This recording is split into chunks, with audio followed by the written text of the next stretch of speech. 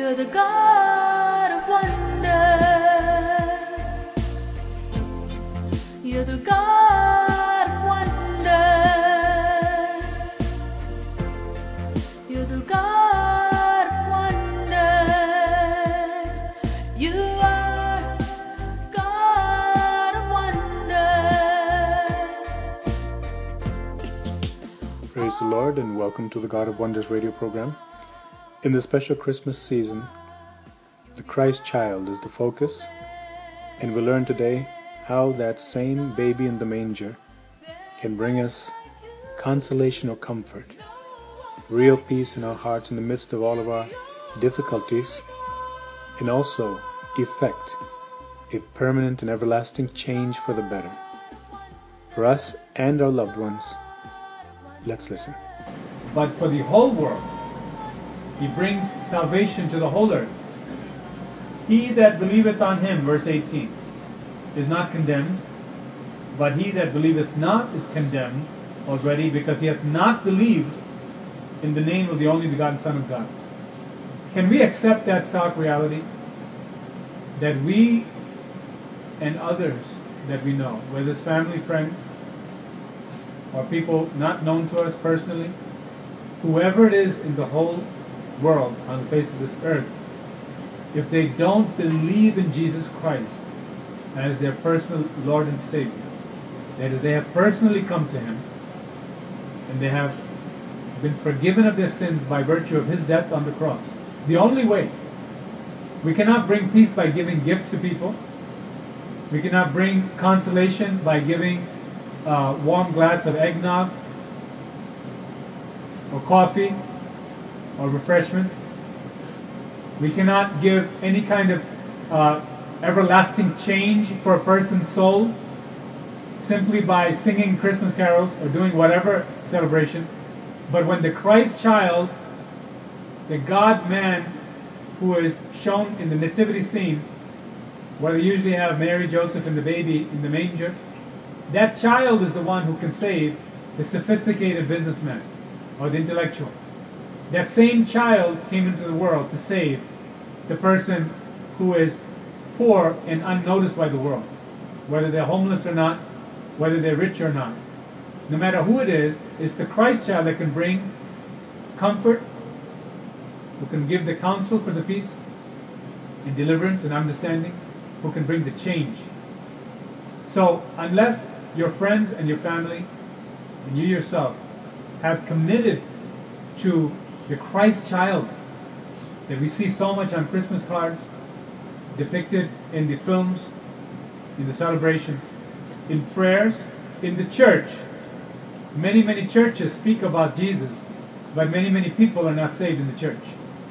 They go to the church because it's a ritual. They go to the church because of tradition. They go there because it's exciting. Who doesn't want to be in a place where there's singing and food and fellowship and lights and happiness? But when that light in the Christ child begins to shine upon the darkness of their hearts, many people scatter. This is what I'm reading here now. This is why we're reading John 3. The Lord says in verse 19, and this is the condemnation, that light is come into the world, and men love darkness rather than light, because their deeds were evil. See, anytime someone is offered Jesus Christ as their Savior, you tell your friend, maybe your best friend on Facebook, your relatives, you say, have you received the Lord Jesus Christ? And immediately they put up all kinds of excuses. Oh, you're bringing in God again. Is this going to go on for another 20 minutes? Is this going to spoil our relationship? You see how the devil will come to intimidate us when we try to share the very thing that people need, salvation. But as we hold fast and we realize that the person has something to hide. You see, no one can stay away from the light unless, according to God's own word, according to Jesus' diagnosis of that human soul, no one can come to the light except they're ready to renounce that darkness. This is what the Lord says. They don't come to the light because their deeds are evil. They love darkness. For everyone that doeth evil hateth the light, neither cometh to the light, lest his deeds should be reproved. But, here's the good news. If any one of us, whether you're viewing tonight, or you hear this message later, whether it is your own mother or father, your own brother or sister, your uncle, your aunt, your cousin, your niece, your nephew, your grandchildren, whoever it is, your friends, your neighbors, your co-workers, whoever it is, when they hear you proclaim the message of deliverance this Christmas season, you know very well they're not saved. Can you go on when you see someone who has a disease and you have the bottle, the remedy in your hands, to put the bottle in your pocket, that medicine, and go on conversing with them while watching them die, singing songs with them, having food with them, seeing the Christmas lights outside with them, watching them die? Can you do that in good conscience? Or will you know what's at stake and say, this is the perfect time for me to tell them about the Christ child, who is Emmanuel, wonderful counselor, the mighty God, the everlasting Father, the light of the world. I've got to tell them, this is Jesus, the Savior, the one who can save you from your sins. Then the happiness will come. But the good news is this: but he that doeth truth cometh to the light, that his deeds may be made manifest, that they are wrought in God. You see, we come to the Lord, all of us, knowing that the light is going to expose the evil. But as we come humbly, the Lord takes that humble confession and that belief in the heart, Romans 10, and that confession is made unto salvation.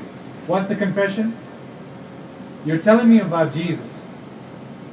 I've heard about him, I know about him, I celebrate him, but I don't know him. I don't have him in my life. He's not the Lord of my life.